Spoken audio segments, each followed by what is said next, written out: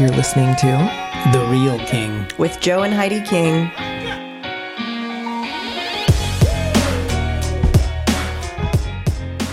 Today, we wrap up our discussion with Pastor Tim King. He is an expert in the area of baptism, and we were blessed to be able to talk with him on the topic.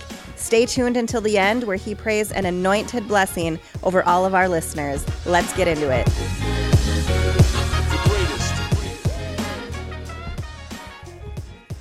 You know, if people are not taught exactly what the Bible says about what they're doing when they get baptized, they may as well go home and just take a bath, because they can't enter into that covenant without being obedient. And that's very clear. The best place you can go for that is to go to Acts, and I believe it's at the very end of chapter 8, where an Ethiopian eunuch was getting baptized by Philip. Is that where they were going from city to city? Yeah. Yeah. But Philip was there, and he seen this guy on a chariot riding along, and God spoke to him and said, jump on that chariot with him and help him. And he was reading the Old Testament scrolls about Christ, but he didn't understand them. He didn't understand what he was reading. And Philip asked him, and he said, well, how could I understand without a teacher? Mm-hmm. So he expounded to him what he was reading about the death, burial, and the resurrection of Jesus Christ. And when he got finished, the eunuch said to him, what hinders me from being baptized? And the Classic Amplified gives the best response. So that's the two Bibles that I try to get people encouraged to have throughout these studies, the King James and the Classic Amplified. Because if you need clarity, that one's the one to go to. Now, I don't even tell people to get the new Amplifieds, because they revised them. Mm-hmm. And they've taken things out that they shouldn't have taken out. But then the Classic, it gives Philip's answer. And I don't know if you could pull that up, but, you know, when Philip responds to that man of why he should be able to get baptized, the best answer is right there. Then Philip opened his mouth, and beginning with this portion of Scripture, he announced to him the glad tidings, the gospel of Jesus, and about him. And they continued along the way. They came to some water, and the eunuch exclaimed, see, here is water. What is to hinder my being baptized? And Philip said, if you believe with all your heart, if you have a conviction full of joyful trust that Jesus is the Messiah, and accept him as the author of your salvation in the kingdom of God, giving him your obedience, then you may. And he replied, I do believe that Jesus Christ is the Son of God. And he ordered that the chariot be stopped, and both Philip and the eunuch went down into the water, and Philip baptized him. And when they came up out of the water, the Spirit of the Lord suddenly caught away Philip, and the eunuch saw him no more. And he went on his way rejoicing. Now go back and read just the conditions, where he starts saying that you got to believe in your heart. And Philip said, if you believe with all your heart, if you have a conviction full of joyful trust. Okay, now just hold on right there. If you have a conviction with joyful trust in the one you're coming to. Yeah. And I'm going to say this with great sorrow. When I hear people doing things like the Great Splash, and they have 50, 60, 70 people come, and they baptize them, and I'm speaking this from experience, because that's how I started out. Baptizing people because I was taught to, just baptize them because the Bible says baptize them. Mm-hmm. And I've seen such failure of people turning right around, even on the day they got baptized, and going living like a devil. Yeah. And I said, I can't do this anymore. I will not do this. I don't want their blood on my hands. So I'm going to teach people the right way, what they're doing, who they are, what they're doing, and who they're supposed to be when they get done. And I have to do it that way. I will not baptize anybody without taking them through the classes, because I've watched people just destroy their lives afterwards, and I don't want that on my hands. You know, when it says, if you have a conviction full of joyful trust, when I think about conviction in my life, It's really interesting because usually when I find myself in conviction, I'm surrounded by community that's okay with something, and I'm not. Mm-hmm. And it's the Holy Spirit in me is grieved.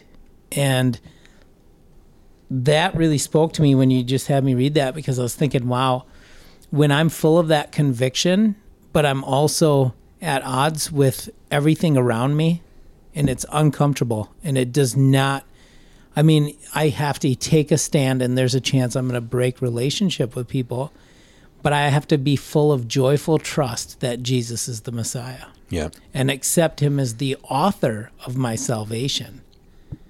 So he's writing my story right now. Mm-hmm. He knew that when I came to this place of conviction, I was going to have to, there's a fork in the road. I'm going to have to make a decision. And through the obedience in that decision is where he's going to place his trust or withhold it.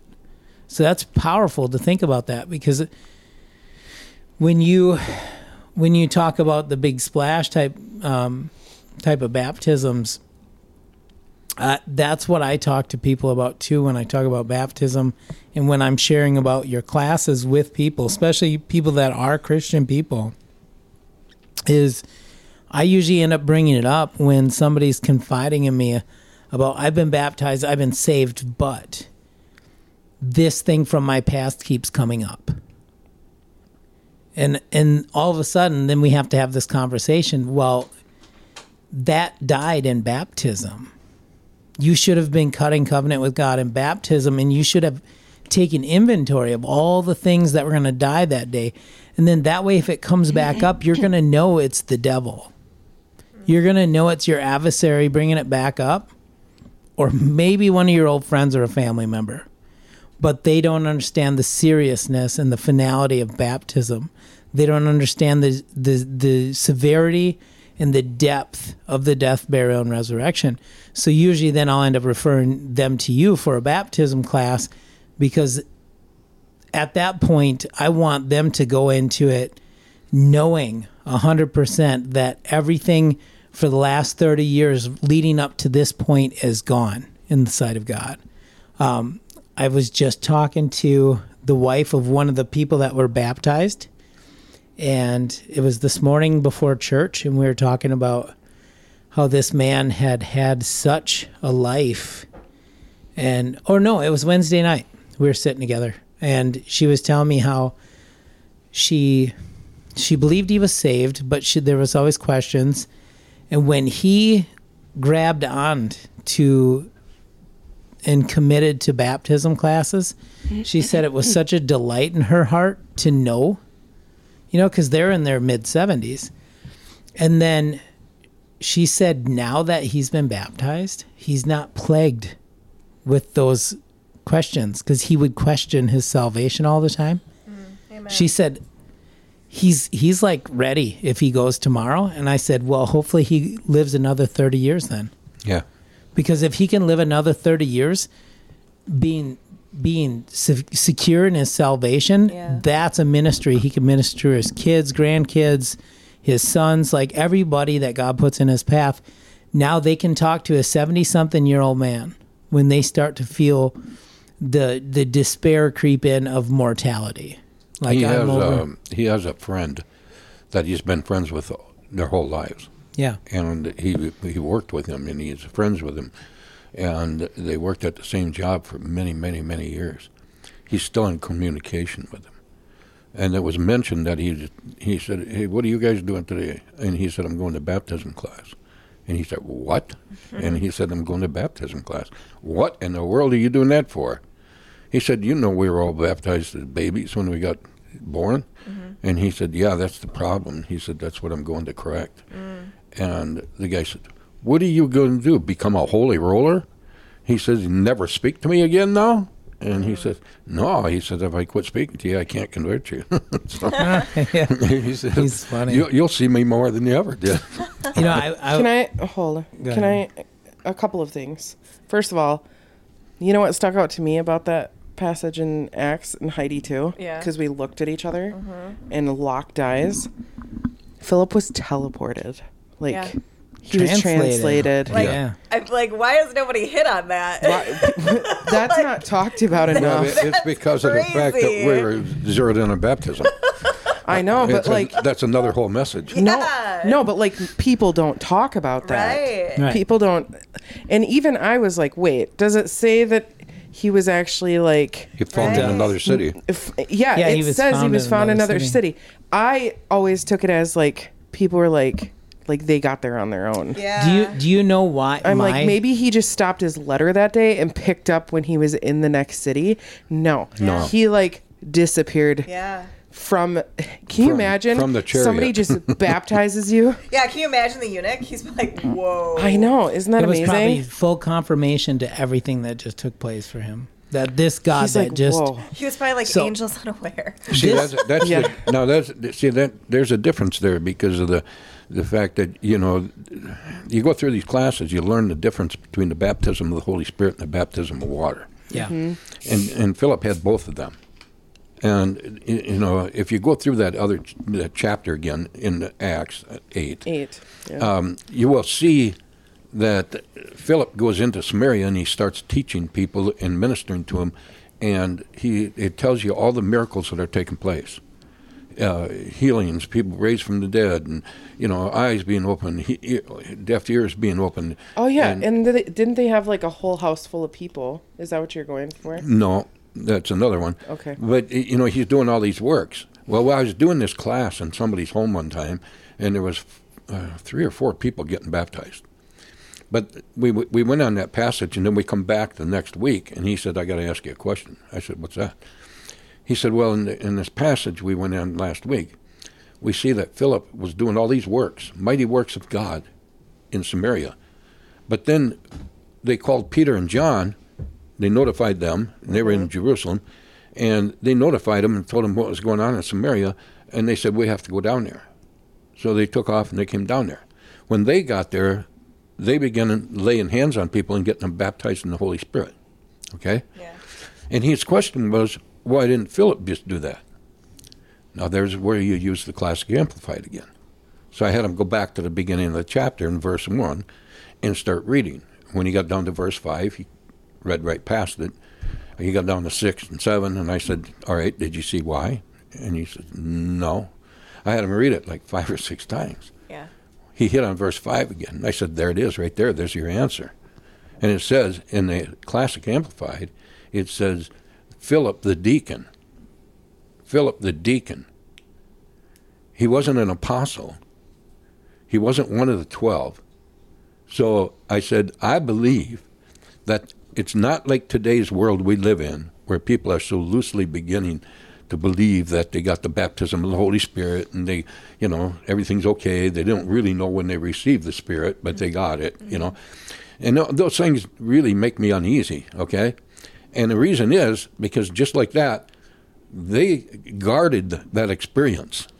I believe they guarded that experience. So nobody messed with that. That is God's anointing coming into a human being. Yeah. Mm-hmm. God's presence coming into them. And I believe the apostles guarded that and they watched over that. So Philip wasn't allowed to do it because he wasn't one of the leaders, okay? And now you can interpret that any way you want. I believe, personally, that they had the apostles come down, they laid hands on them, got them filled with the Holy Spirit, and when they did, they all began to speak in other tongues. Mm-hmm. Again, that's why I believe that took place the way it did. If you want an answer, it's right there in the Bible, that Philip was a deacon, so he didn't handle that part. But he had all the power of God that he wanted to get the lame healed and the sick and everybody else, and he was casting out devils. But when it came to the infilling of the Holy Spirit, they guarded that. They watched over that very carefully because no mockery should get in there. Because we're talking about the presence of the God that created the heavens and the earth, trying to create people into an image and likeness of Him. And it's not nothing to play with. And I like to be very careful with it myself. I don't want people, thinking they received something that they didn't and then go out and get beat up by devils, Yeah. So if it's not thorough, I don't like to put a release on it personally. Yeah. Okay. After people are baptized, do you find like it's hard for people to reconcile the fact that all of those sins are forgiven and forgotten? well, first of all, I think that that's overlooked sometimes, that it's forgotten, like thrown into the sea of forgetfulness as far as God is concerned. But do you find that even with yourselves, like, is it hard to reconcile sharing your testimony and illustrating to people how bad it was and how far you've come? Yeah, you really have to not glorify the sin. Well, there again, I can't tell you how many times we'll come back and keep going over things, because you have to go back over that in Romans 6, okay? Because Romans 6 talks about the death of a person when they get baptized. Jesus Christ died on that cross for every individual person. And the covenant that we cut is him telling us symbolically, you have to join me. You have to die your own death. I did it on the cross for you, so you don't have to go to a cross, a bloody cross, and die the way I did. But you have to join me symbolically, and you have to agree to die to the flesh, because he said, I died for your sins on the cross. Yeah. I paid the price. But you've got to come into covenant with me and die to them symbolically, spiritually, die to those sins. If you don't literally do it, then you're not in that contract. You have to be sincere. I tell people, if you're sincere in your repentance, you're sincere in your baptism, he'll definitely fill you with the Holy Spirit, because that's his part. Acts 2:38 says, if you repent of your sins, be baptized in the name of Jesus, you shall be, not could be, might be, you shall be filled with the Holy Spirit, because that's God's job. Yeah. Yeah. It's like praying for somebody to come back from the dead. None of us can do that. But our instructions are to pray for people that they can be raised from the dead. God's job is to fulfill that, put life back into them. Yeah. I can't put life in them. No other man could. But God can. The Father can do it. Baptism's no different. If you're sincere in what you're doing, you shall be filled with the Holy Spirit, just like they did in the Bible. And you will speak in other tongues, because it's a part of the baptism of the Holy Ghost. It's the evidence being shown to humanity, evidence for the unbelievers, that you're going to be filled with the Holy Spirit. And I listened to a man in his mid to late 90s on TBN one night. And Matt Crouch asked him, he said, what stops people from getting the baptism of the Holy Spirit? And that old man started ministering at 12 years old, and he's in his 90s. And he says, it's never changed my whole life. My whole entire life, it's always been the same. Fear of man. Yeah. They fear man more than they fear the God that's calling them. Yeah. And I said, amen. That's what happens. That's written so clearly in the Bible, the steps of salvation. And if people don't do it, it's because they fear somebody around them more than they fear God himself, because the instructions are there. Go back to Matthew. Jesus asked that question. Can you drink the cup that comes before you? Can you be baptized in my baptism? That question goes to every person that picks up a Bible and reads it. If they want to ignore it, get a Bible that doesn't say it, that's up to them. But it's not going to annihilate it. It's not going to make it go away. The question still stays there. And as far as your question is, Chrissy, my effort is to keep going back over until all of a sudden a light comes on. Yeah, it clicks. And a revelation hits them. And that they're dead to that now. They're dead. Mm-hmm. And when you go back over Romans 6 over and over and over and over until people get that light, come on. And I keep rehearsing the same thing over and over. Reiterating it. A dead person cannot be tempted. You take the worst alcoholic you ever seen in your life, laying in a coffin, take a bottle of whiskey and drizzle it in their mouth, try to raise them from the dead. That was the thing they lived for. They breathed for it. Yeah. They had to have that alcohol, otherwise they couldn't take the next day. Yet they lay there dead. Mm-hmm. And you take that alcohol, dump it in their throat, you can't move a dead person with the temptation of more sin. Yeah. And you can't take a person that chain smoked, light a cigarette and stick it in their lips in the coffin. They will not take a hit on that cigarette because they're dead. They can't even be tempted by it. They're dead. And the emphasis on the baptism of the flesh is to die to sin to the degree that it cannot be ever tempted with it again. Right. And over and over and over, we keep coming back to that, because people have to understand that to move forward. Yeah. And if you're going to come in Christ, yeah, he's not going to share a temple with devils. Right. And they have to be dead to those things, just like he died for them on the cross. They have to symbolically do this to get into that blood covenant. Yeah. Mm-hmm. And a lot of people don't even realize that because they've never been taught. I will tell you this, that these classes that I do, I had a young guy say to me, he said, "Hey, will you do Bible studies with me?" I said, "Sure."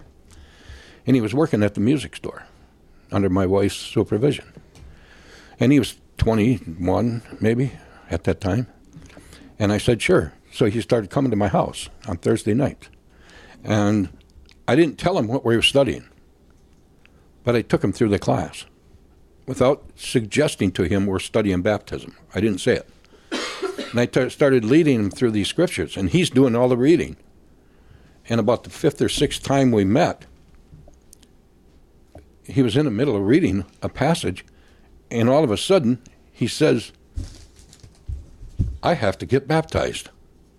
And I said, "Really?" And he said, "Yes. According to the Word of God, I got to get baptized." And he's really getting excited. And he said, "Would you officiate it?" And I said, "Of course I would." And I said, "Okay." And I said, "When do you want to do it?" He said, "I'll let you know." And we continued the classes. And right up until we were finished with them. And now it's in the dead of summer and hot, you know. He called me up and he said, "I know when I'm getting baptized." And I said, "How do you know?" He said, "I'm watching the Weather Channel." And he picked the hottest day of the week. And I said, "Where do you want to get baptized?" "Altoona Beach." I said, "Okay." So he had 6 or 7 friends with him when we met him at the park. And my wife and myself, we walked up there, and he's playing guitar and singing some songs. And he said, "I want to testify before I get baptized." I said, "Okay." We stood there almost an hour. And I'm thinking, you know, when you're going to give your testimony? And pretty soon, after about an hour, he says, "Well, am I getting baptized or not?" And I said, "I'm waiting on you." He said, "Well, let's do it." So everybody jumps up, and they're walking along a trail, and you're looking way down a hill at the beach. And his best friend was walking next to him. I was behind him. And his friend said, "Where are you going to get baptized?" And he said, "Right out there." And he pointed out in the middle of the beach where all the people were. There had to be 200 to 300 people out there swimming. And he said, "Right in the middle of all them people?" He says, "I can't think of a better place." It was like Jesus Revolution. And he says, and nobody's seen that movie at that time. No. And we got going down the hill, and we walked right dead center in all the people. And we got out there waist deep in water. And I'm telling you, I was not dressed for swimming. I had shoes on, I had pants on, and we got out there, and I started giving him instructions on what I was going to do. And he said, "What about my testimony?" And I said, "Oh, okay." I said, "I thought you were going to do it at the picnic table." No. He said, "In my baptism." I said, "Go for it." And he throws his hands over his mouth like a megaphone, and he starts screaming, "I want everybody on the beach to pay attention to this." He said, "I'm dying today to sin and dying into the covenant with Jesus Christ for my salvation." And people started filtering out of the water. Yeah. And he's screaming Freak this. everybody out. And they're screaming it, you know. And he goes and gives this big, long testimony. And by the time he got finished, there was like 2 or 3 people still in the water. And I gave him the instructions, and I baptized him. And when he come up out of the water shouting glory, the whole beach busted into a big applause. Wow. Yeah. You know, and I thought, this is one of the best baptisms I've ever officiated. Yeah. You know, watching this crowd just, you know, listen to this testimony of him dying to sin and being resurrected in newness of life before Jesus. Yeah. You know, and that's what people have to have. Now, the reason I tell that story is this. I never told him I was taking him into baptism. Mm-hmm. The word spoke for itself. Yeah. If people get taught where to read and read it for what it says, they get the revelation. Yeah. But you don't have to tell them. You can let the word work, okay? It will work. The word has a drawing power and a light in it. Oh, absolutely. It's alive. Yes. Sharper than any two-edged sword. I heard a man say, even the Bible being the number one bestseller for hundreds of years, he said it's the only book where the author shows up and gives confirmation every time you read. Mm-hmm. Amen. With what Christina asked too, I find when it comes to giving personal testimonies, the farther away from the day I was delivered and set free I get, the less I want to talk about the gory details of who that man was, and the more convicted I get when I try and add detail. But I've also noticed that in the last 15 years, God's done so much that I have new manna. He's constant. Like this morning at church, we watched two women through a word of knowledge both get instant back healings in service. Mm-hmm. And I love to be there and be hands-on because I look at their body language, their eyes, I look at their countenance. I can tell if somebody's faking or still in pain. I don't quit praying until you're healed or you lie to me and you tell me you're healed. Mm-hmm. So I can tell the difference. Now, I'm not out here trying to get people to lie, but when God says he'll do something, he'll do it. So I'm going to agree and lend my faith to whoever's in front of me to see that manifest presence of God, because it's nothing to do with me. It's to do with him and him giving them confirmation to who he is in their life and how present he is. So all of a sudden, who knows, tomorrow I might be in a living room of somebody and get to share how I watched two people from different walks of life both receive healing in a church service yesterday. That's amazing. But there is still times where he puts me in a place where I have to share my testimony of being delivered from drugs and alcohol and pornography and all that stuff. When it comes to giving that testimony, I try to be very careful, because the flesh always wants to let people know just how bad things were.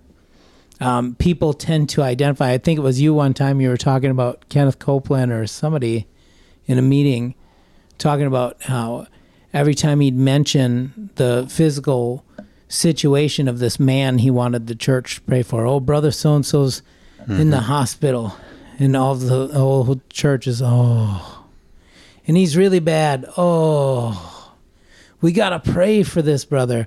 Yes, we do. Oh. Well, the worse he made him sound, the more response he got from the crowd. Yeah. So he's talking up his illness to get a backing. Yeah. And then Kenneth Copeland walked out of the meeting. He said he couldn't take it anymore. But he went to the hospital to visit the man. And he walked in, and when they locked eyes, he said, oh, Kenneth, I thought I was going to die this morning.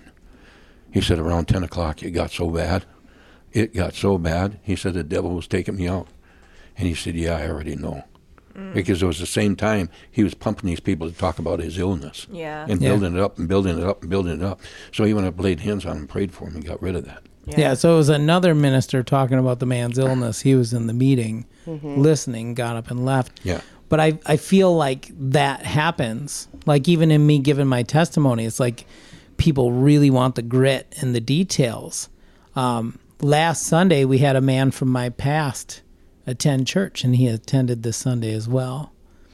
And my heart leapt. I mean, when I say like my heart took a jump. I saw you physically react when you saw him. Like teary, cryy. And you hugged for a long time, like you didn't want to let go. Like he probably felt a little weird about it. They were both crying. I know they were. He's crying now. He's crying right now, yeah. Well, it's a powerful thing.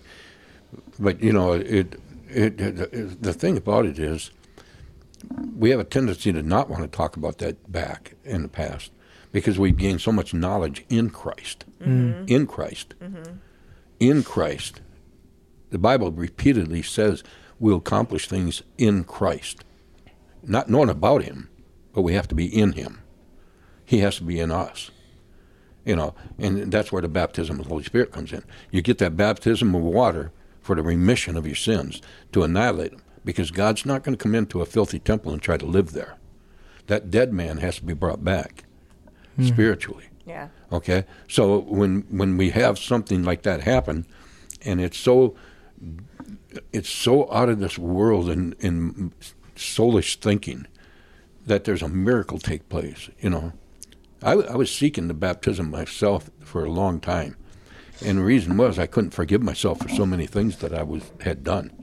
And I was crying out to God one night, and he told me, back then I remember people saying God does not talk to sinners, You want to talk to God, you got to be saved, And I thought to myself, how do people get saved then? Yeah. If God doesn't talk to them. Yeah, you're drawn by the Holy Spirit. But first. I was curled up in a ball on the floor, and I cried until I had no tears come out anymore. And I wanted the Holy Spirit so bad, and the God spoke to me, and it was like 1:30 in the morning. Crucify the old man. And I'm telling you, the only thing I was reading in the Bible was Romans 6. And it went over and over and over. And immediately I turned around and I told the pastor of the church, I said, I got to get baptized. Oh, he was jumping for joy. And he ran out and got one of those metal watering tanks for animals, and he brought it into the house. Tank. And he filled it up with water. And the next service, I went in there to get baptized. And I'm telling you, I wanted to die to self so bad. I just couldn't wait. And then a little girl said, I want to go first. I wanted to pick her up and carry her out of the house. But I calmed myself, and I waited until she got baptized and got out of the way. And I'm telling you, I got in that tank. And I said to the Lord inside, because everybody was all giddy, because, I'm getting baptized. And they knew my past. They knew my background, My mother-in-law couldn't stand the thought I was alive, And I handed her my cigarettes. I started to talk to God in my heart, and I said, Lord, I'm going to die tonight. I am going to die. And I said, I am not coming back, only in a newness of life in you. That's the only way it's possible. I said, I don't want to live anymore. And when they baptized me, the first thing I noticed when I come up was a big lump in my throat was there from smoking. And immediately I took a swallow, and it wasn't there. Come on. And I was physically healed. Yeah. And then when I got out of that tank, she handed me back them cigarettes. I had a brand new pack of them. And I thought, of all the people in the world, she handed them back. I would have thought they'd have been shredded. Yeah. But she gave them back to me.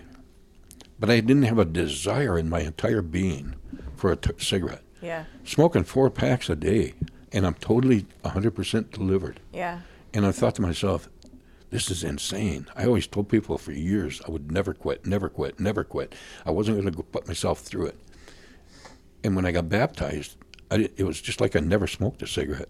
I didn't have a desire, nothing. And my vocabulary, I didn't need teaching. I just had a conscience now that was no more sin conscious. Mm-hmm. It was only righteous consciousness. Mm. And I thought, I can't even use a cuss word. Mm-hmm. I mean, my vocabulary was so bad that I always wondered why people never kicked me off their job sites and stuff, because it was so out of control. And I'm standing there, and I thought, my land, I can't even talk, because my language was so bad, so terribly bad. And now, just the inward conscience was, you can't talk like that no more. Yeah. Nobody had to tell me. Right. It was the Holy Spirit. Right. The holiness and the purity of God. And my wife immediately found a big old thick dictionary at a thrift sale for $1. And she bought it and brought it home to me. And I set it on the desk. And when I'm reading the Bible, I thought, every time I looked at something, it seemed like I was opening that dictionary to find the meaning of this or this or this, and expanding my vocabulary. Yeah. And there were so many changes that the baptism, when I really knew what I was doing, and when I come up out of that water, and the Bible said in Acts 2:38 that if you're sincerely repented, sincerely baptized, you shall receive the gift of the Holy Ghost. And man, I'm telling you, after that, I got baptized in the Holy Spirit with the evidence of speaking in tongues. And the night that happened, my mind was trying to be distracted because one of my kids were screaming like they had their arm cut off out in another room. It wasn't me. No, I think it was Brian. But we're talking like 2 a.m. because there was only 3 people in there besides me. My wife was playing the organ, and the pastor and a 90-year-old man were praying for me. And I had been down on the floor, and I got up on my knees, and I raised my hands up toward heaven, and I was telling God, I want this. I want it so bad. I don't want to leave here without the baptism of the Holy Spirit. And all of a sudden, the screaming starts in the other room. And I started to pull my hands down and turn. And then all of a sudden, it hit me. And I said, "You dirty devil, you're not stealing from me. You are not stealing from me. I am not giving up. I'm going to get the Holy Spirit." And my mind is thinking, there's enough people out there in that room. If he needs to get his arm put back on, somebody can take him to the hospital. But I am not walking away from God until I get baptized in the Holy Spirit. And all of a sudden, consciously, I realized tongues were pouring from my spirit out of me. Wow. Just rolling. And I thought, I just been possessed by the Holy Ghost. Yeah. And, you know, it's an experience a lot of people never feel. They never get it. But yet, then a lot of places don't make it presentable to them. Yeah. Mm-hmm. And that's why. You know. So, you know, when you talk about baptism, there's so much confusion as far as I can make out, you know, because of a lack of teaching. But again, you know, when you go into the Bible and you take these different experiences throughout the Word and the seriousness of it, it's a covenant entrance for humanity. He did his part. And when he was on the cross, he said, "It's finished. I've done everything I'm going to do." Now, you go back to Acts 2:38, and he tells you what to do there. Go down to verse 47. And he said, God added to the church daily such as should be saved. That's one verse I make sure people read all the time. I said, such as other people. Such as other people. What does that mean? You look up such in the dictionary. It's same as, a replica of. What? The people in the beginning, when they repented of their sins, got baptized in Jesus' name, and they got filled with the Holy Spirit and began to speak in other tongues. Because that's what happened in the beginning of that chapter, in the first 8 verses. Everybody that was in the upper room on the day of Pentecost that gathered up there, it says, when a mighty rushing wind came into the building and tongues of fire sat on people, and they all, and I make sure people highlight that, use a highlighter, draw arrows to it, stars around it, all, not some of them, a few of them, a section of them, no, every single one of them, they all began to speak in other tongues. And then you go down in verse 47, and it says, and God added to the church daily such as should be saved. Such as what? Such as the ones that just did it. Mm-hmm. The exact pattern was right there. And when you bring people to that place, they are sold out, spirit, soul, and body. Yeah. Spirit, soul, and body. You can't see Pastor Tim right now, but he's fired up. He's fired up. You know, when that gentleman walked in, the flesh wanted, you know, to jump up and be like, you know, there's a room full of people that know me for who I am in the church. There's very few other than the pastoral staff in the church that really know where I came from. So all of a sudden I'm thinking there's one person in here right now, and then the person who I had invited him, but this person reached out to him somehow a different way and actually got him to come. I knew that this man had proclaimed that he had a Holy Spirit experience while I was incarcerated this last time.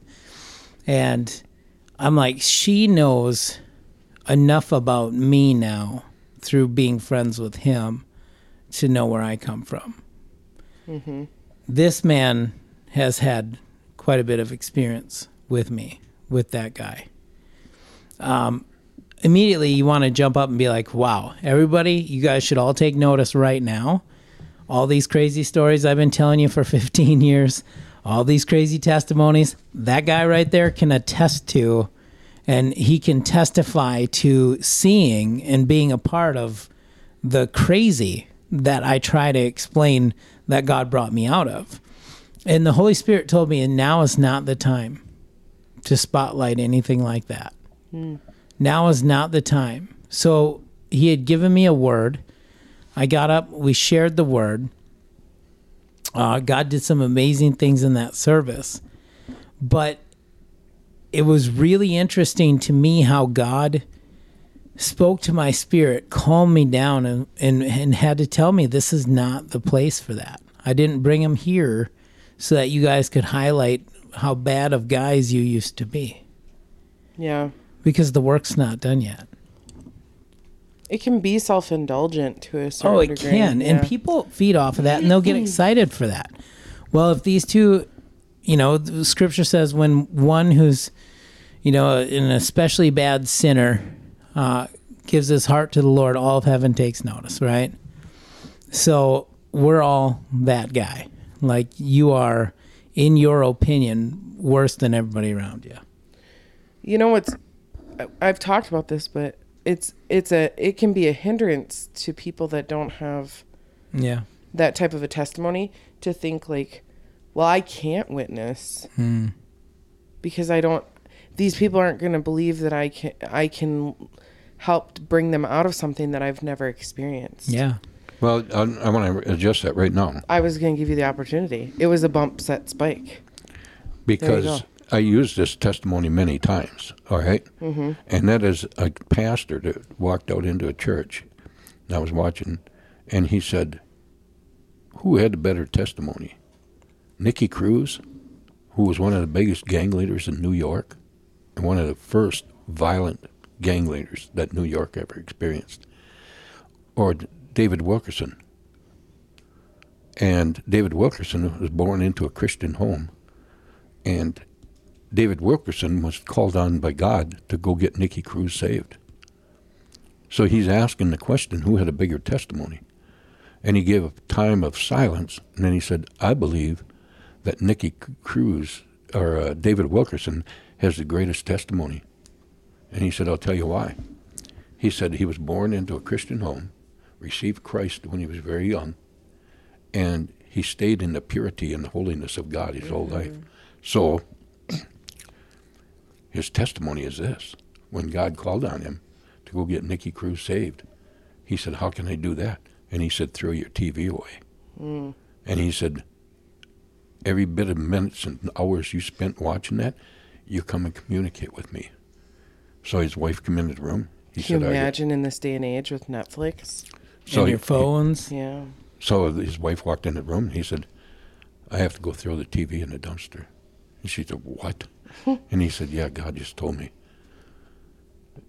And she said, well, if you know it was God, you better do what you're told. So he took the TV, unplugged it, took it out, smashed it in the dumpster, and he come back in. She said, why did he tell you to do that? He said, I have to go get Nicky Cruz saved. Wow. And she said, you got to be kidding me. Wow. She said, he kills people. He said, yeah. But he said, I'm going tonight. And he started spending all that time that he did watching TV, communing with God. Until the night he told him, he said, no, go get him. Wow. Ooh, I got goosies. Yeah, he lost his shoes the first time he walked into that hood. The thing is, that guy asked a perfect question. Who has a greater testimony? Yeah.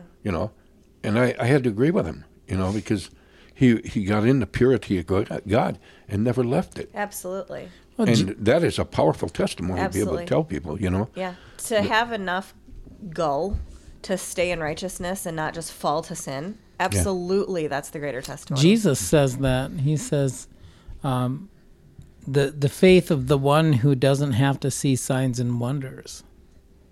They don't need that affirmation. We live in a world right now that preaches affirmation. Affirm what I'm doing. Prove to me through your acceptance that I'm okay here.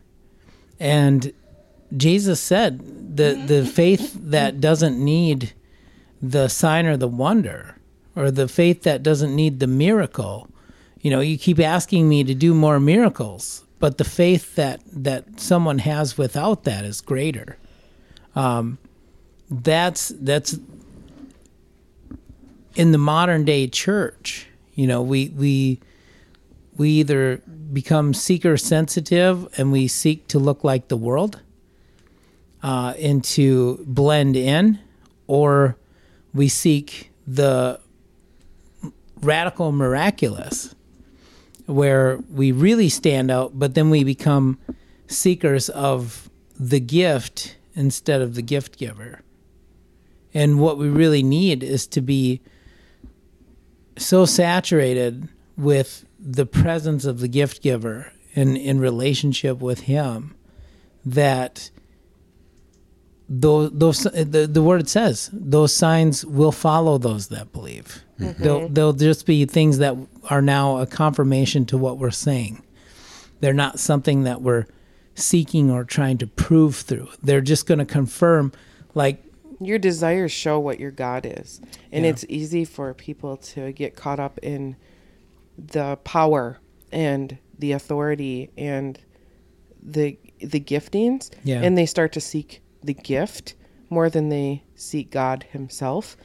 And I've always felt strongly that you need to be, he'll follow through always. And like he'll give all those things freely.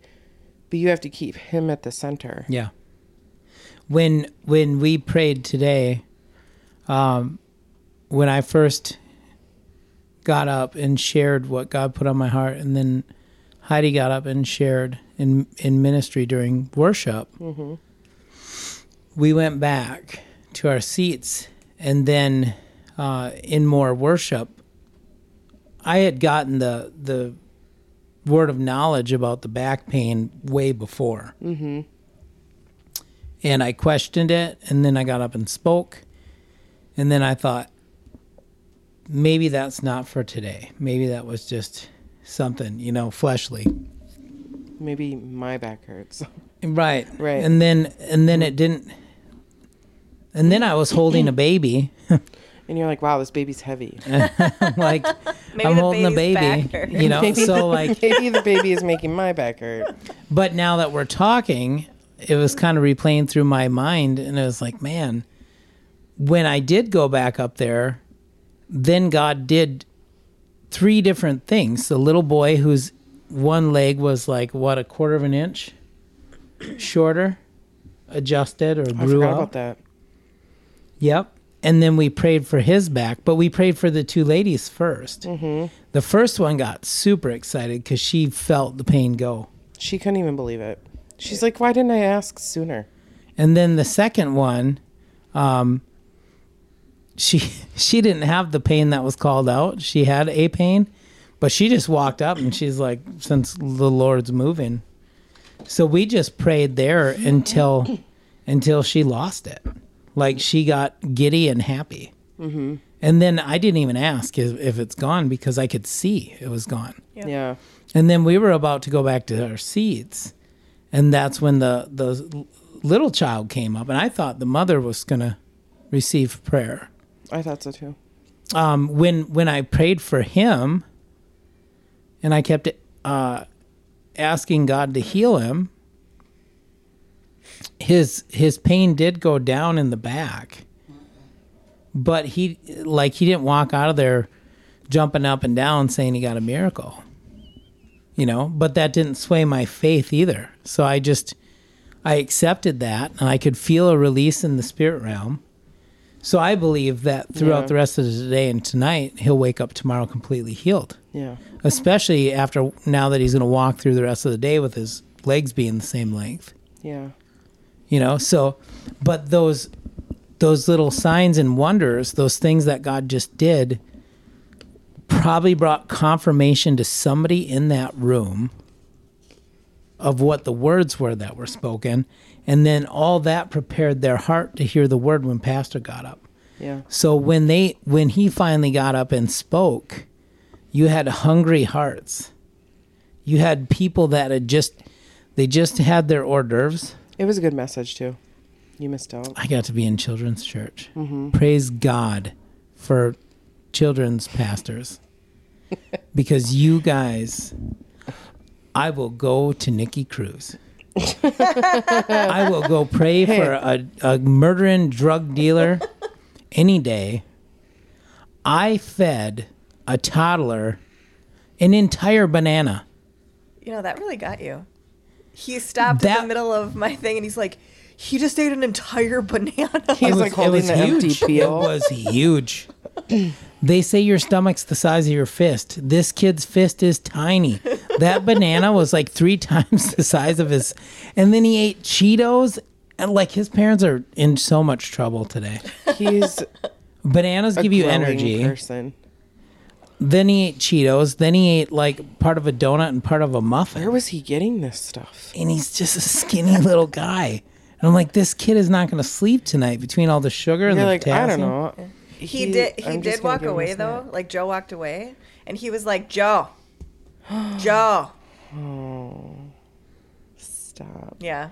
Hey, quickly, as we wrap up, Pastor Tim, you don't have a class going currently. Is this an enrollment period for you? Mm-hmm. Yeah. So we can provide contact info for you if people want to.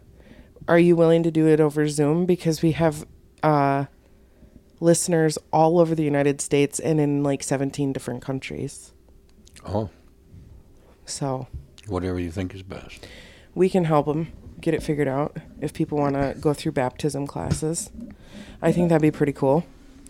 And then between Joe and I, which one of us is your favorite, would you say? You know, the one that Dad loves. Not to like put you on the spot or anything. Oh, I would say, you know, because you're not even him. We're very different. Let him. I want to hear what he says. Don't put ideas. Did you hear what he said? Ignore I'm trying what to he protect said. you. He's going to say, I love you both in different ways. What was your question? I'm going to record my name. I guess I'd have to say that my favorite is, and then I'm going to use AI and it's going to say, yeah, Christina. Yeah, or Carlos. I'm going to leave it in and I'm going to bleep it. Yeah. Who do you think his favorite is? That's funny. That's how you want to end with a question like that? No, we're going to have you just pray a blessing over the people that God would stir their hearts. If they have any question or if they're plagued by things of the past, post-baptism, that God would either give them sound mind in their repentance so that they can move forward without being tormented with that, or that they would seek out a deeper relationship. And like Heidi and I, this last time we got baptized, it moved us into a different place where we weren't any longer entertaining those thoughts of whether or not we were forgiven. Baptism is a much deeper spiritual thing that people give it credit for. Yeah. And when they don't give it that credit, they walk out soaking wet, and that's all I can say. Yeah. Because if you don't look to the supernatural for it, you get what you ask for. Yeah. And the Bible doesn't say anything like that. It is a contract with God himself that you are agreeing to. And this is what I said this morning as I started out. The men that wrote the ESV Bible, which is a good Bible, 360 pastors, teachers, rabbis, theologians got together, 360 of them, and they wrote the ESV Bible. And this is what they say in it in the beginning of the Bible. There's very, very, very, very, now this is their conclusion after all getting together and studying all that time, putting this Bible together. Very, very, very, very, very, very, There's very, 12 very varies. few Literally. spiritual Christians in the world. The rest of them are soulish. It's only in their mind because they've never made a connection with God. Wow. And they're mentally serving God. That means they know who he is and they know about him, but they have no relationship with him. Wow. That was their conclusion. And I'm saying that's serious. But they're all theologians, pastors, teachers, rabbis, that as they got done studying the Word in a unit, they didn't think there's very many spiritual Christians in the world. And that's scary. But it's biblical also. Because the Bible says there's only a quarter of the people that hear the Word, the seed of the Word, manifest any fruit with it. 3/4 of them let it die. That's not very good odds. Right. The Bible says straight is the way and narrow is the gate, and very, very few people find their way through it. Come on. So when you take biblical writings, it supports that very thought that these men had. And that's why my heart goes out to people to become more spiritual than they are flesh and blood. Come on. Flesh and blood's never going to inherit the kingdom. The Bible tells us that. What's going to inherit the kingdom is flesh and spirit. You have to have that blood covering of Christ to get into the kingdom. And a lot of people don't have it. Father, we just hope and we pray that people will hear this. It will minister to their souls and their spirits to turn over their life to you in your total protection. There's no other place to go. We have only one place, and that's our Heavenly Father. Through the door of the Christ. That's the only way we can get there. To take the words of Christ, the ministry of Christ, get it applied to our spirit, soul, and body, that we can enter the doors of heaven. And there's a judgment day coming. And Father, we pray that as many people as possible will hear this word, take it serious, and want to make heaven their home. Because everything is temporal in this realm. Some die younger than others, but we all die someday. And we either die, and our destiny is decided at that point, heaven or hell. And we want to know when we go into that sleep, the next time we wake up, we'll be going to glory with you. Father, I just pray for all the ears that hear this, that they will make a spiritual connection with you, to learn more about you in a deeper way than they've ever known you before, because we know the depths and the heights of your love for humanity. And you wrote all this for them and for us. And we give you praise and thanks for the audience that's out there. In Jesus' name, amen. Amen. Amen. Amen. Thank you so much for joining us for today's episode. We are so blessed to have the privilege to share with you. If you haven't already, please connect with us on Facebook and Instagram. You can find us by searching at The Real King Podcast. That's at THE Real King Podcast. The Real King Podcast is recorded in Eau Claire, Wisconsin. It is hosted by Joe and Heidi King, who are joined each week by Christina Santamaria as a moderator and contributor. It is produced and edited by Joe and Heidi King and Carlos and Christina Santamaria. All content is under copyright and all rights are reserved.